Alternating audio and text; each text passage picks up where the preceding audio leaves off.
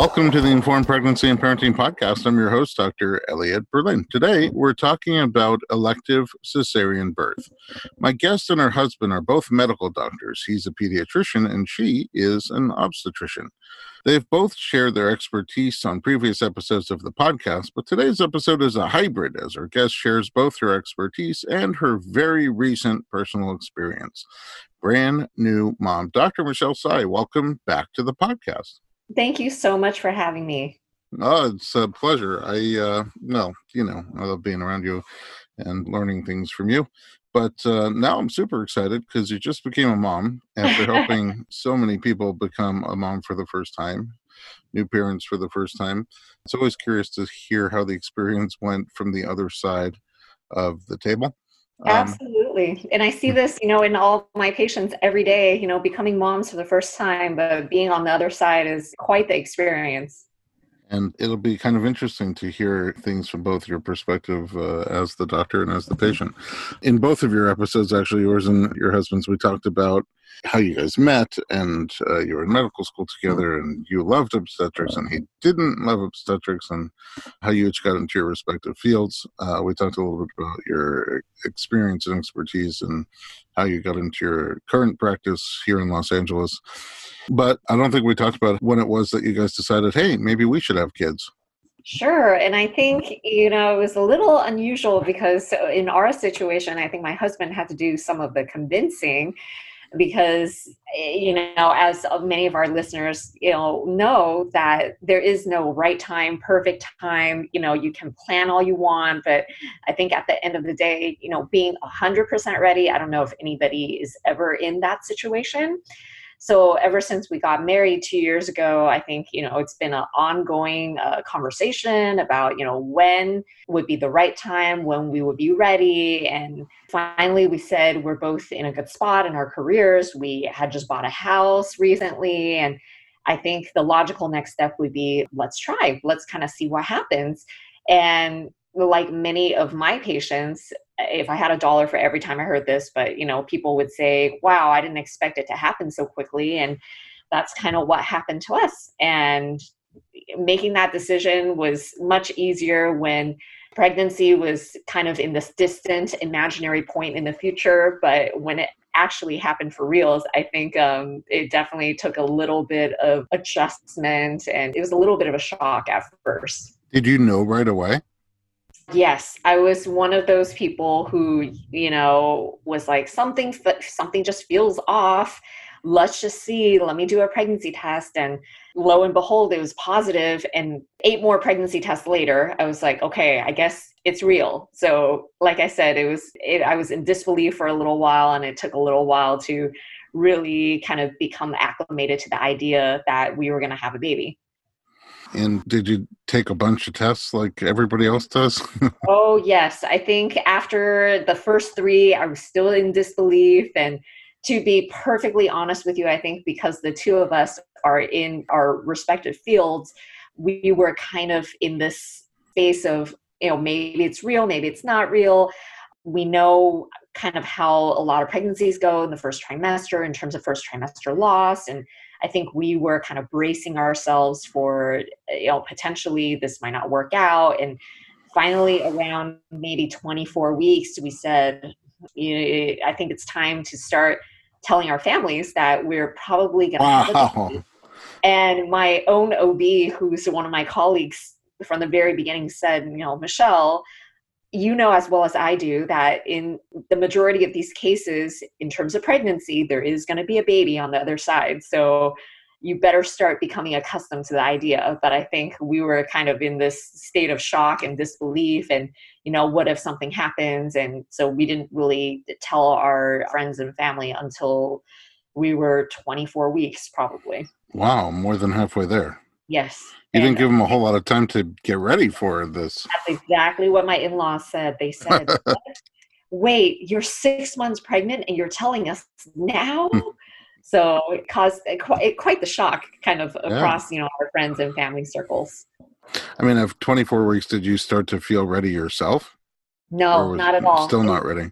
I mean, I'll be honest with you. I'm not quite ready for my son, and he's 16 years old. So exactly. I'm almost there. I feel it. I'm getting closer. And that's what I'm saying. I'm like, man, we had the baby 10 days ago and I'm still not ready. So Mhm. for the new parents out there, I feel you. Yeah, it's a 10 ride. days is still a little fresh, though.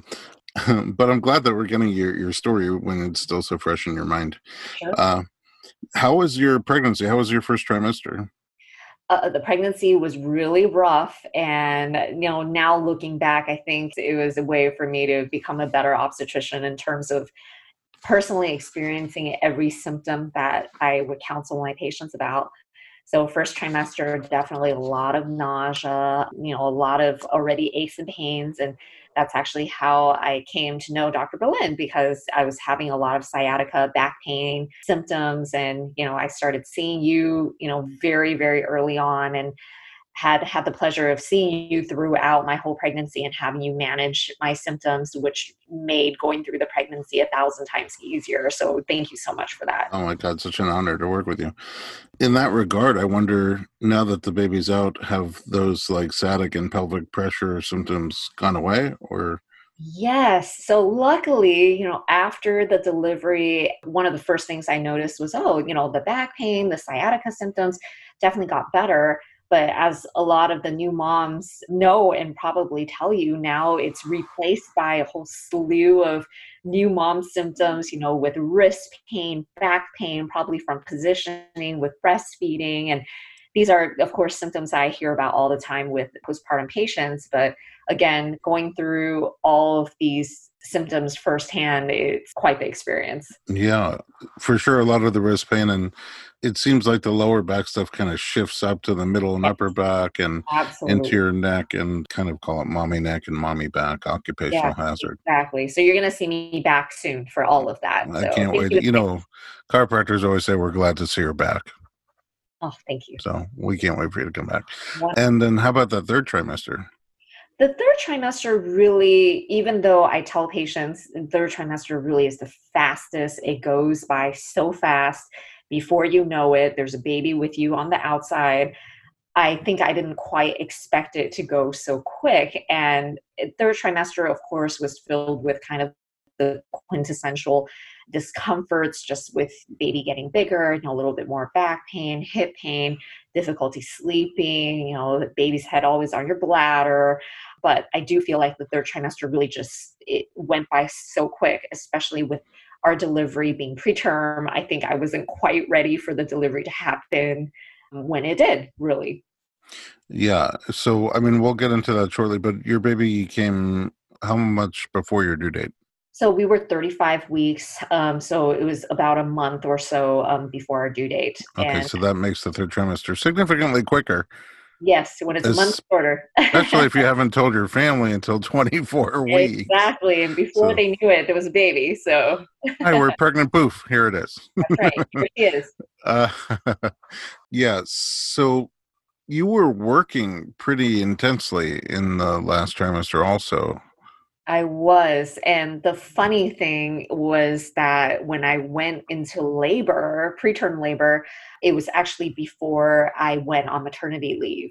So it was very stressful. I was still taking 24-hour call, delivering babies, doing surgeries, having, full schedules at the office. And even after I delivered, I had a full schedule that my office kind of had to work around. And I delivered on a Saturday. I actually had a surgery scheduled for Monday.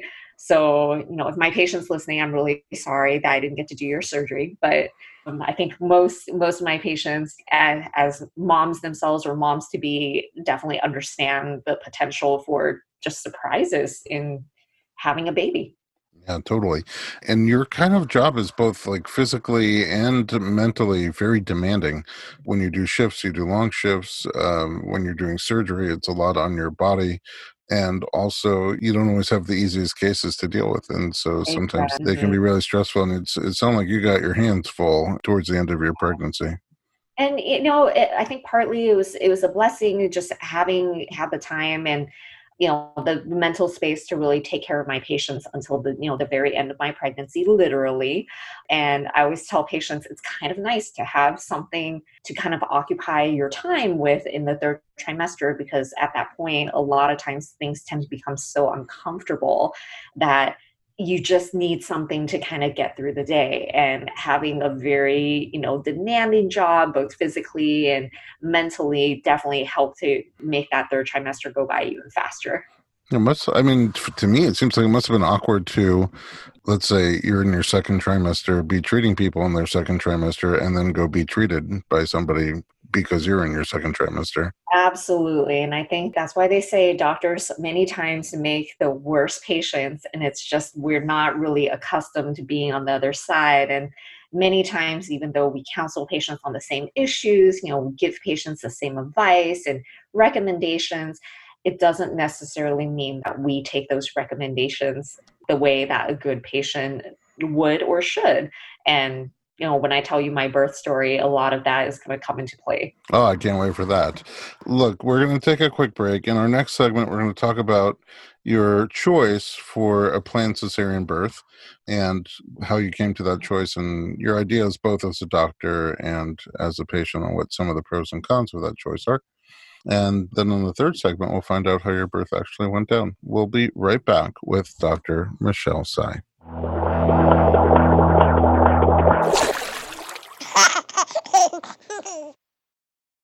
Hey everyone, it's Dr. Berlin, and I want to talk to you about something that is close to my heart. Literally, omega-3. It's a crucial nutrient that's sadly overlooked. With 95% of women deficient, Needed, the supplement brand I trust, created their brand new omega-3 soft gels. Designed by perinatal experts, they support you and your baby's well-being from fertility to pregnancy and beyond. Unlike other brands, Needed's omega-3 is sustainable, pesticide-free, and third-party tested for purity. Plus, my favorite, it has a milder taste and smell, perfect for sensitive mamas. Don't wait. Visit thisisneeded.com and use code BERLIN to get 20% off your initial order. Experience the needed difference, consciously crafted for your health and the planet. Welcome back to the Informed Pregnancy Podcast. We're talking to Dr. Michelle Tsai.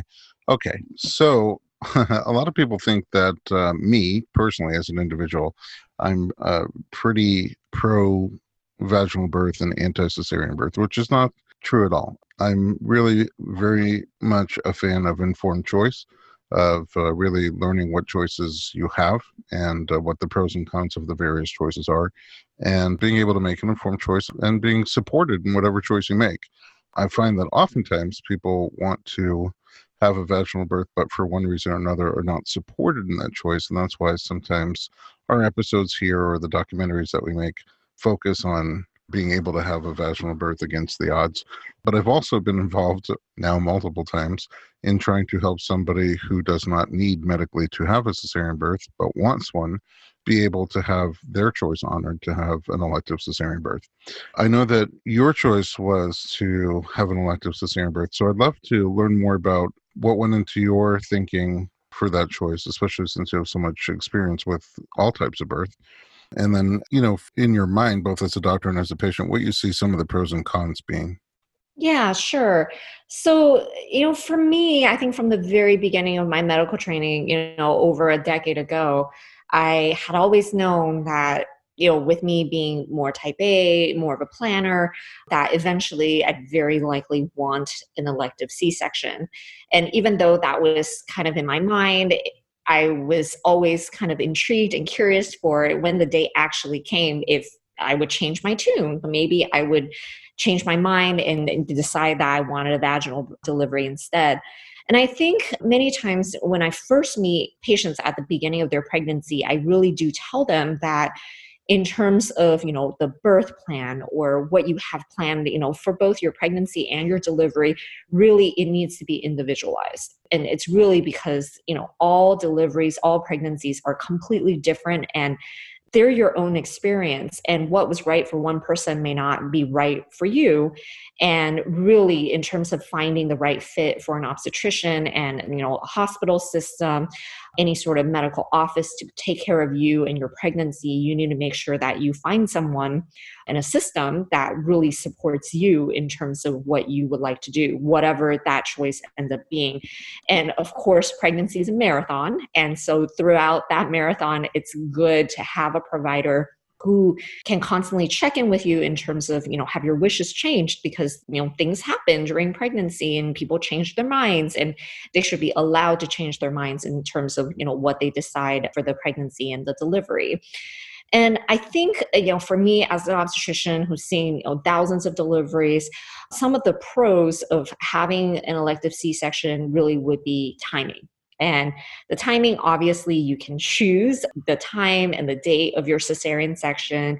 Some people, like to have that choice. Some people choose that because they have other children at home, and perhaps coordinating childcare is difficult. And many times I see this with folks who've had previous C-sections before, and they're trying to make that decision. Do I want a trial of labor after cesarean? Do I want a repeat C-section? And so I counsel them, really in terms of C-section. I think the most obvious pro is that you have control over when it happens, especially for patients that have, anxiety about the pregnancy, about the delivery. Sometimes having that sense of control is very helpful for them to, kind of become adjusted or acclimated to kind of the whole idea of having a baby. Other pros of having a C-section would really be, other than getting to choose the time and the date, some people will say, what if the baby doesn't fit? What if the labor stalls? I think having an elective C-section gets rid of a lot of the what ifs, because it just happens. You are able to schedule it. You know exactly what's going to happen, which is not to say that complications don't happen, because, let's be real, a C-section, even though it's the most commonly performed surgery, it is a surgery. It's a major abdominal surgery, which means that there are, risks and benefits that come with that. And I think all of those points are, very important to talk to your provider about, to see what would be the right choice for you. And I think, just off the top of my head, those are some of the, the big benefits in terms of having a C-section. I mean, especially like you said, with other kids around, and sometimes people don't have any family around. And so I do see when they want to schedule when to bring the family in and to coordinate care.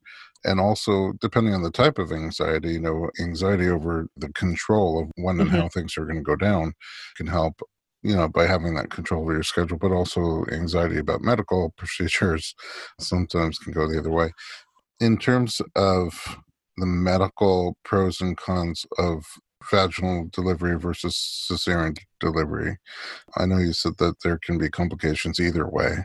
Absolutely. And in terms of medically, just, kind of looking at it strictly from the medical sense, we do counsel patients, as well as our governing body, the American College of OBGYN. Really, we say that a vaginal delivery, it is safer. It should be kind of considered the first option, unless there are other indications for considering a cesarean delivery. And I think, in terms of just outcomes, studies that have been done, because many times I do get asked by patients, is there any evidence in terms of, kind of the urban legends that are floating out there, in blogs, online, et cetera? Is it true that having a C-section decreases the risk of pelvic floor disorders? Is it true that, in terms of sexual function, choosing one route of delivery over another, if there's any merit? And I think in terms of the studies, really many of the studies, and you can imagine, studying the route of delivery and outcomes, it's a very difficult thing, because there's many biases and confounders that kind of go into each case, because again, no pregnancy and no delivery is ever the same. But there is relatively strong evidence that in terms of a planned C-section, there is a lower frequency of maternal postpartum hemorrhage. So it does make, the risk for blood transfusion a little bit lower. However, C-section, because it is a surgery, it is associated with a longer hospital stay. and, risk of complications related to the surgery itself. For example, wound infections, bleeding from the wound, anesthesia complications, things like cardiac arrest and need for hysterectomy after the delivery of the baby. And then also, I think what we know very well about is in terms of future risks that are associated with just a history of cesarean section, things like uterine rupture, where the old scar on the uterus opens up in a future pregnancy or delivery, placental implantation abnormalities, again, the need for a hysterectomy. And, in terms of having this type of conversation, I think it should really happen early in a pregnancy, especially if the patient or, the patient's even thinking about having a C-section. All of these topics in terms of the risks and benefits really need to come up soon so that you have the time to kind of mull over the points that are made to make that best decision for you. So, switching hats to a more personal story, for you, was the driving factor the schedulability, the just control, type A control? Yeah. So for us, it definitely, had a lot to do with control and anxiety because even though I'm an obstetrician and I've seen, many pregnancies, many births, I think when it came to our own, especially with my husband being a pediatrician, we kind of have seen the gamut of the things that could go wrong. And this is not really a realistic thing for, most people, just because obviously complications are very rare. And, the horror stories that people hear about, the umbilical cord being tangled and, low fluid, and the baby's heart rate dipping and, having emergency C-sections. I think most of those cases are a few and far in between. But I think between the two of us, we just have experienced firsthand, so many of those cases where we know things can potentially go wrong. And I think having that planned C-section, prior to labor starting, knowing that things are relatively in control. This is not an emergency section where, the team is getting called in at the last minute or, in the middle of the night. I think all of those things, just kind of looking at all the possibilities, it made having an elective C-section very attractive for us. Yeah. As a body worker during birth, as a birth worker myself, doing sort of like doula support, but more hands-on doula support, I've had the honor of working with OB and midwife and doula clients.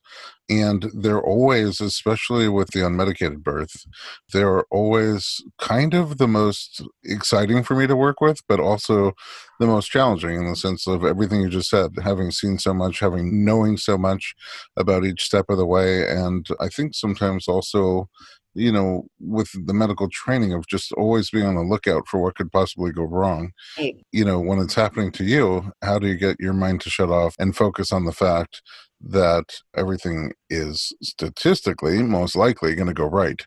And I think that happens in other professions. I used to work in ambulances, and after being called to the scene of a horrible crash, and sometimes people die, when I get behind the wheel the next time, even though the risk hasn't gone up for me, I'm a little bit more focused on, will I get into a horrible accident?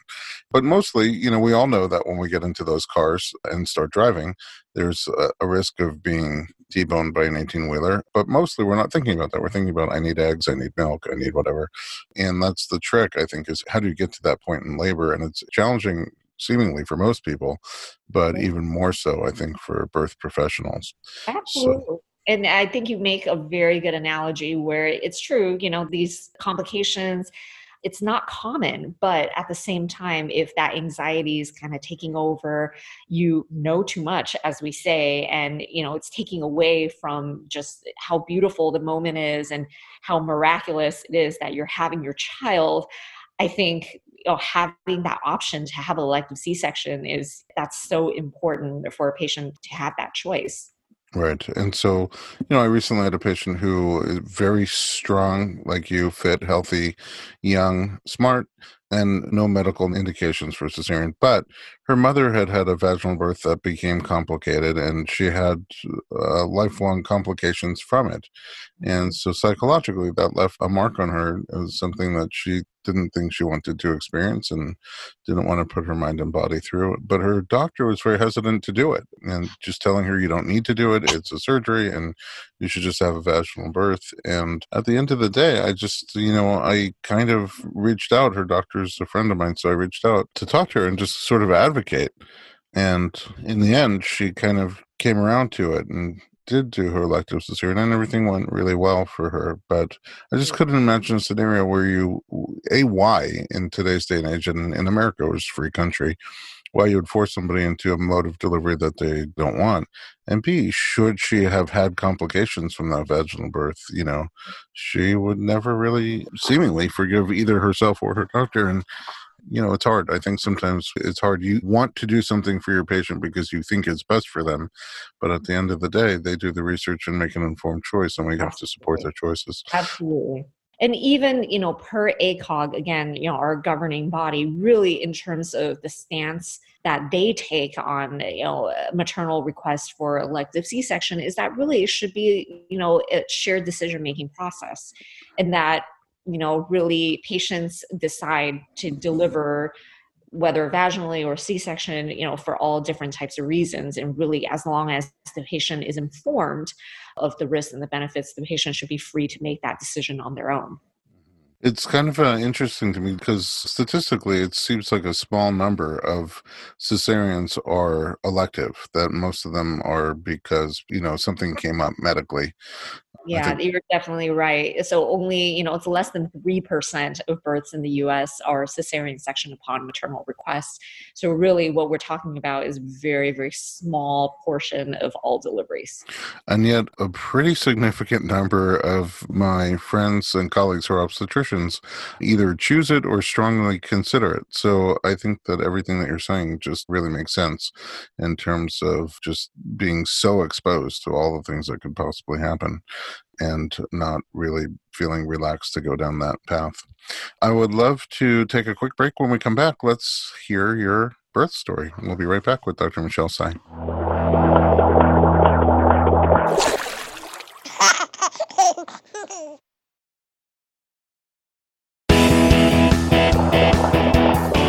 Welcome back to the Informed Pregnancy Podcast. We're talking to Dr. Michelle Tsai. All right, let's talk about it. So you plan to have a cesarean at, I assume, around 39 weeks?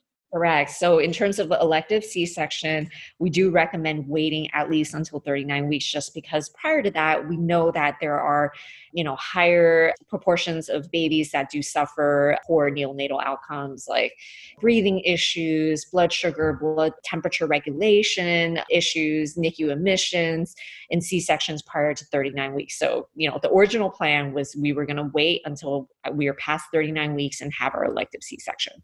Okay, but then I know that because we were going to actually record a before and after podcast, as we sometimes do on here, and it was right around the Jewish holiday. I got an email from you saying, we better schedule soon, I'm getting close, and something came up. What came up?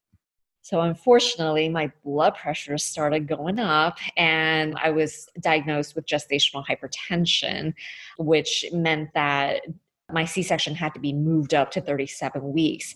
And going back to my point earlier about physicians being terrible patients, I was kind of fighting my obstetrician tooth and nail about getting delivered early. I did not want to have my C-section at 37 weeks. I felt like it was too early, despite knowing the recommendations. And I would make the same recommendation to any patient that had gestational hypertension or preeclampsia.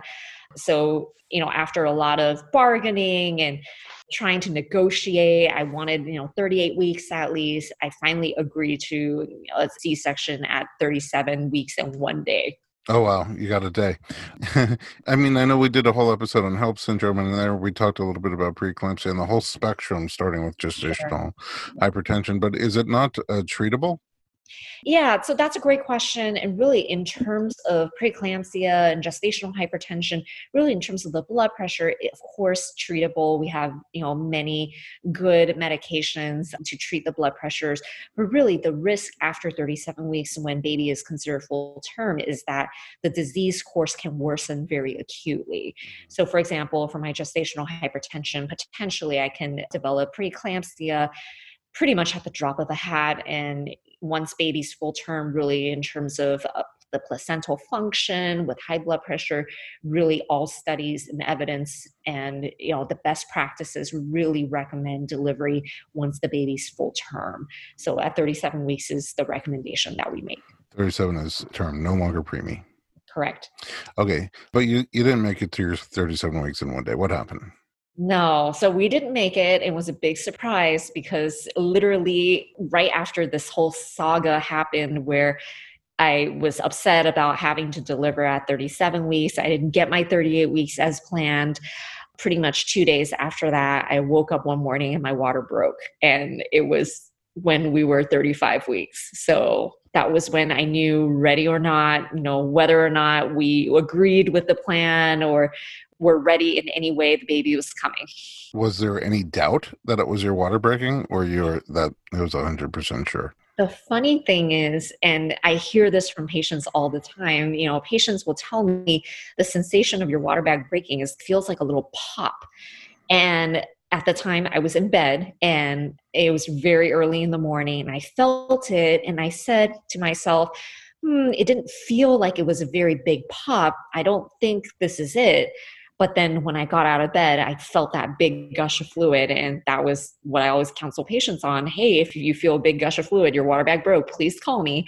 So that was when I kind of knew with a sinking feeling in my heart that we were going to have a preterm baby.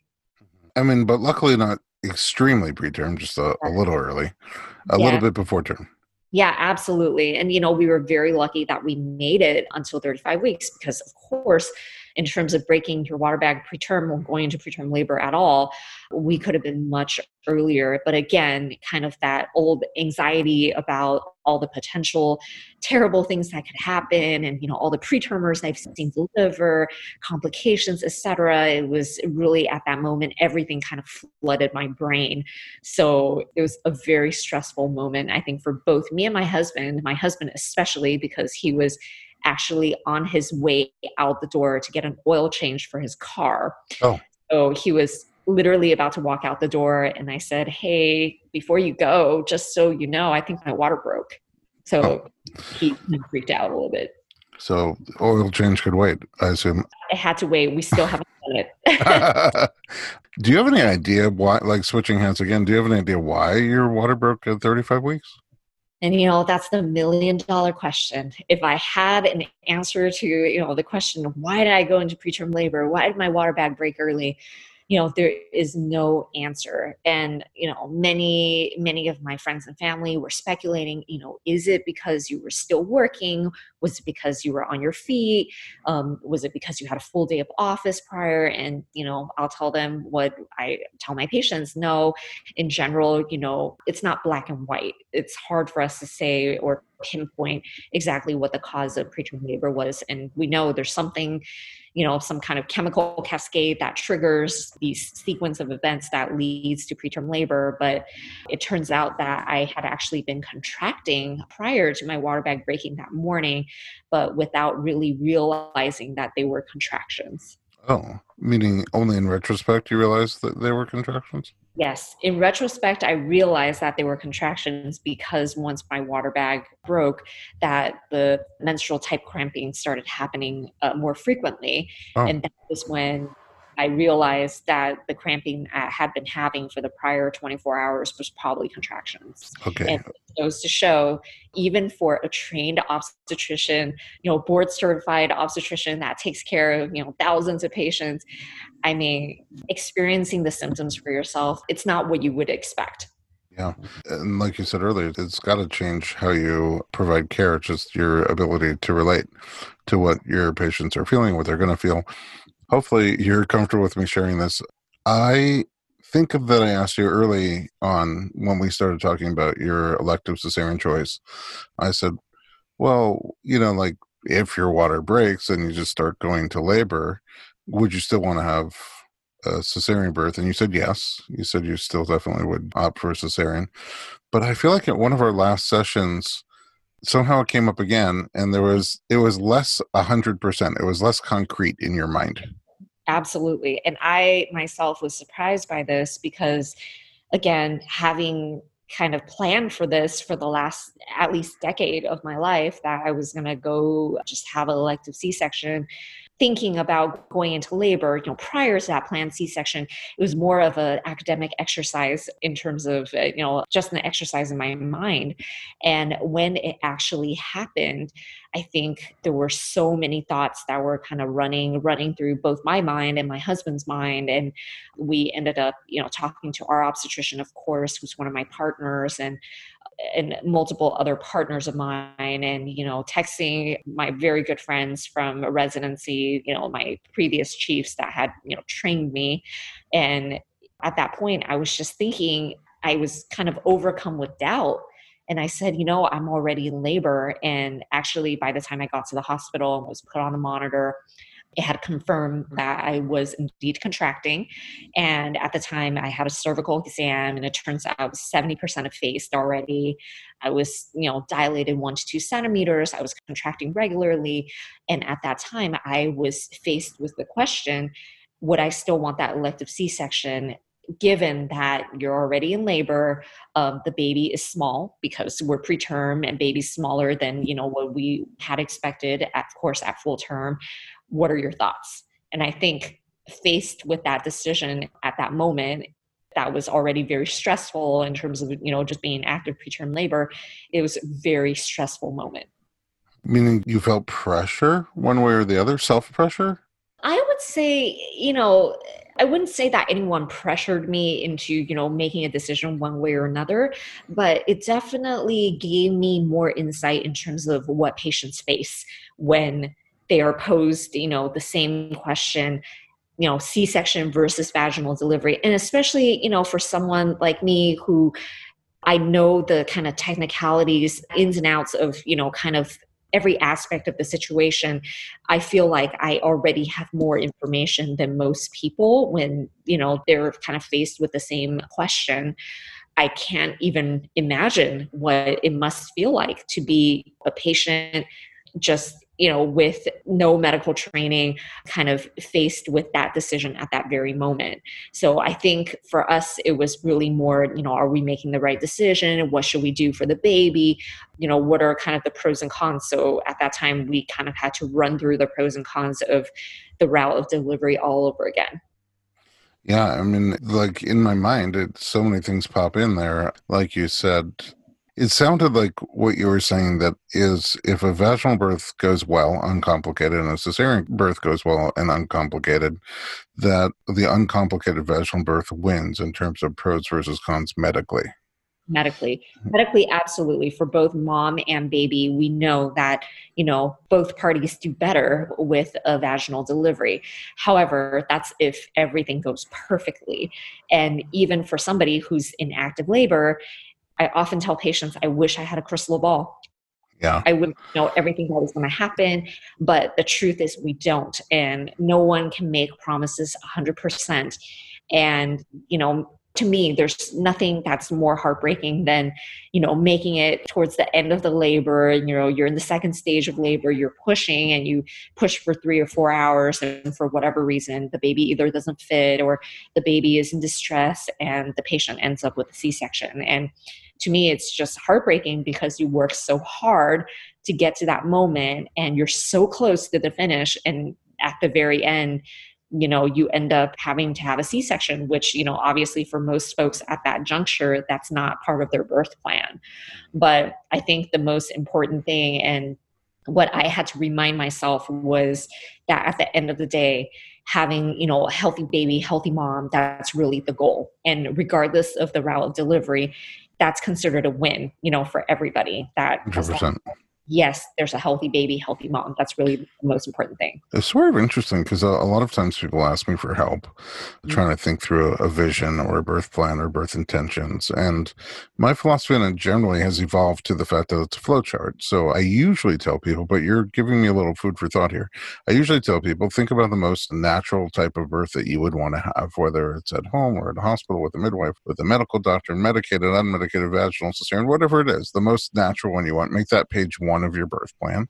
Aim for that, but know that you're trying to steer a hot air balloon. Once it starts, the wind gusts one way or the other, you're probably going to take a different route to get to the same destination. And the flow chart begins. So, sometimes before you leave the gate, you're breech, or you have placenta previa, or the phenolic presentation of the cord, or active herpes lesion. Sometimes once it does start, something will come up and you have to, for one reason or another, have induction or augmentation or pain relief, whatever it is. It's a flow chart. And at the end of the day, if what's needed for healthy mother and baby is a cesarean, that is part of the flow chart. That is part of the birth plan. The plan hasn't failed. You've just followed it all the way through to the end. Absolutely. And like you said, it's sometimes out of our control. And I often tell patients it's the first lesson as parents that you learn that things are not up to you. And, if you plan to deliver vaginally and you ended up with a C-section, it's not a failure. It's not a failure, on your part. It's not anything that anyone could have done. And again, like you said, it's a flow chart. And at the end, as long as there's a healthy baby, healthy mom, that's a win for everybody. Yeah, I don't care how you do it. The fact that you grow a human inside your body and use your body to bring that baby into this universe makes you my hero and farthest thing from a failure, no matter how you did it. But you give me food for thought, because now I'm sort of thinking for my patients who are planning for an elective cesarean, maybe that's a flow chart too. Maybe that's plan A, but if your water breaks and, you were 1 to 2 centimeters, but I have a feeling if you would have been like 7 or 8 centimeters, you probably just would have gone with the flow. Yes. And, at the end of the day, that's kind of our thought process as well, because baby looked beautiful on the monitor and she was doing well. And, labor was happening. But at the same time, we were realizing, 1 to 2 centimeters, really, we're at the start of this journey. And, particularly with baby being preterm and the water bag being broken, there was a high risk for infection. So, for us, I think, there was a lot of other voices kind of in the room, all well-intentioned, of course. But at the end of the day, we said, you know what, this is what we planned for in the beginning. And for all the same reasons that we planned for it in the beginning, in terms of avoiding any sort of sudden catastrophe, potential harm to the baby, really, we're going to stick with our guns, and we're going to go with our elective C-section. And at the end of the day, that's what we went with. And even now looking back, I'm so happy that it went the way that I did, because my baby is beautiful and she's healthy. And even though she was preterm, she didn't spend any time in the nursery at all. She was with us from the moment that they put her on my chest for skin to skin. And she roomed in with us throughout the whole hospitalization. And, now she's really doing very well. Okay. Huge congratulations on that. And also, you're a very healthy person, so it makes sense that you'd have a pretty healthy baby. I can't imagine what it's like to be on the receiving end of a cesarean after having done so many. It is so surreal. And the funny thing is, all throughout my pregnancy, all the C-sections that I did, and really, even all the vaginal deliveries, I felt like I started to see deliveries through a different light. And just, growing that life inside of me. And it really, it made kind of my perception of, my job so different. And I really started to see, not that I didn't before, but the whole process really became, more meaningful and miraculous to me. And especially, again, knowing all the complications that can happen. It was just bringing in a healthy life at the end of the day, having a healthy baby, healthy mom. Again, it's nothing short of a miracle, for that to happen, knowing how many junctures where things could have gone wrong, throughout the whole journey. The experience, the physical feeling of having that surgical birth, did it feel like you thought it would feel? It was terrifying. I will definitely say that. And then, experiencing it firsthand and kind of envisioning how it would be for all of my patients, again, I think is just really eye-opening, and it changes me as an obstetrician. And I think just kind of knowing, obviously, the flow of the C-section, kind of what the next steps are, and kind of listening at the surgeons, in terms of, okay, I'm going to guess they're probably here at this step right now. It definitely felt like an out-of-body experience, truthfully. And, luckily I had great anesthesia. I didn't feel anything during the C-section, but just, again, it's kind of a mental exercise where just knowing every single step of what's going to happen and hearing things happen in the room and knowing that the baby was coming.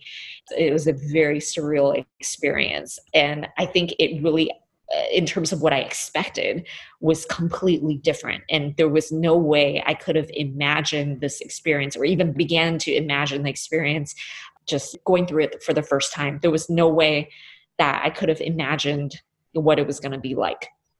I imagine the same is true with vaginal birth. Absolutely. And I hear from my colleagues that have had, vaginal deliveries, and it's a very strange position to be on the other side, just kind of knowing kind of what the next steps are going to be, knowing all the things that can happen, and then just wrapping your mind around the fact that you have a baby and that this being that you were growing, in your body is actually real, and seeing them for the first time outside of you, it's life-changing, for the lack of a better term. It sounds really cheesy, but, it really kind of changes everything. I mean, time is flying by here. I have 3 final questions for you. Sure. Number 1, how big was she at birth? So kiddo at 35 weeks was 6 pounds. Oh. She was a very good size, which, wow. Yes. And I know we had many conversations about how big I thought she was going to be at term. And it's very true. And, we were lucky that she was 6 pounds, that, she did so well as a preemie. Yeah. I mean, at full term, that would have been, she would have been large. Healthy little baby. Okay. So the second question is, how's recovery been? You're 10 days out. Recovery has been challenging. And again, this is, another thing that has really kind of opened my eyes in terms of my practice of obstetrics, is that, even though a C-section is a common procedure we do, it is major abdominal surgery. And I think for all the counseling I've done for patients over the years in terms of what to expect for the recovery, it is a process. The first couple of days, definitely you are having pain, and, of course, coupled with everything else going on, the breastfeeding, the hormones, recovery it's a process. But generally after the first week, things kind of start getting better and better. And that's kind of been my personal experience as well.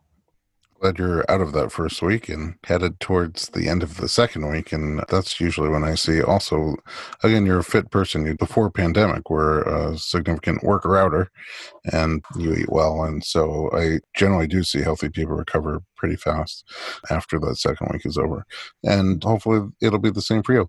So my last question is like this. Now that you've had the cesarean birth experience, and it's different than what you thought it would be, should you have another baby, are you even more convinced that you want to have an elective cesarean the second time around, or are you also somewhat curious about vaginal birth?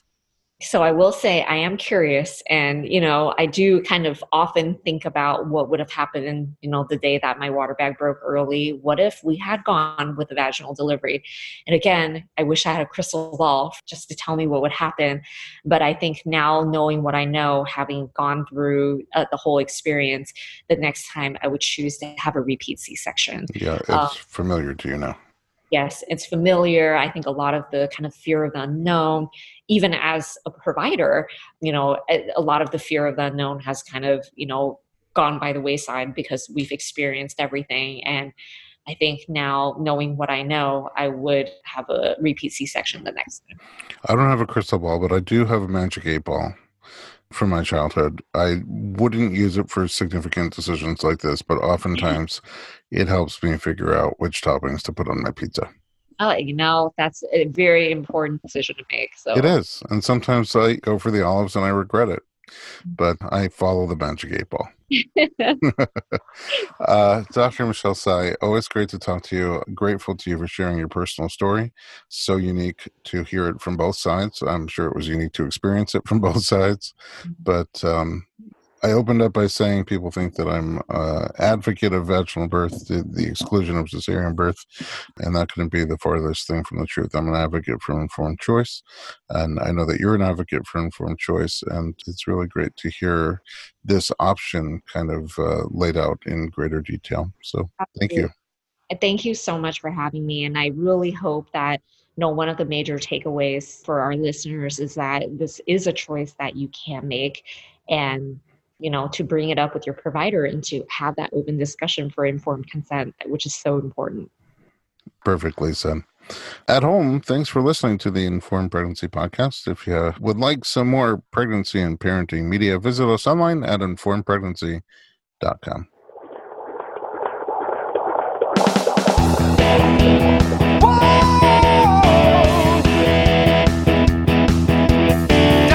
Doctor, give me the news. I got a whole lot of questions for you. This kid's gonna test my will. I got a lot to learn, and my baby's due.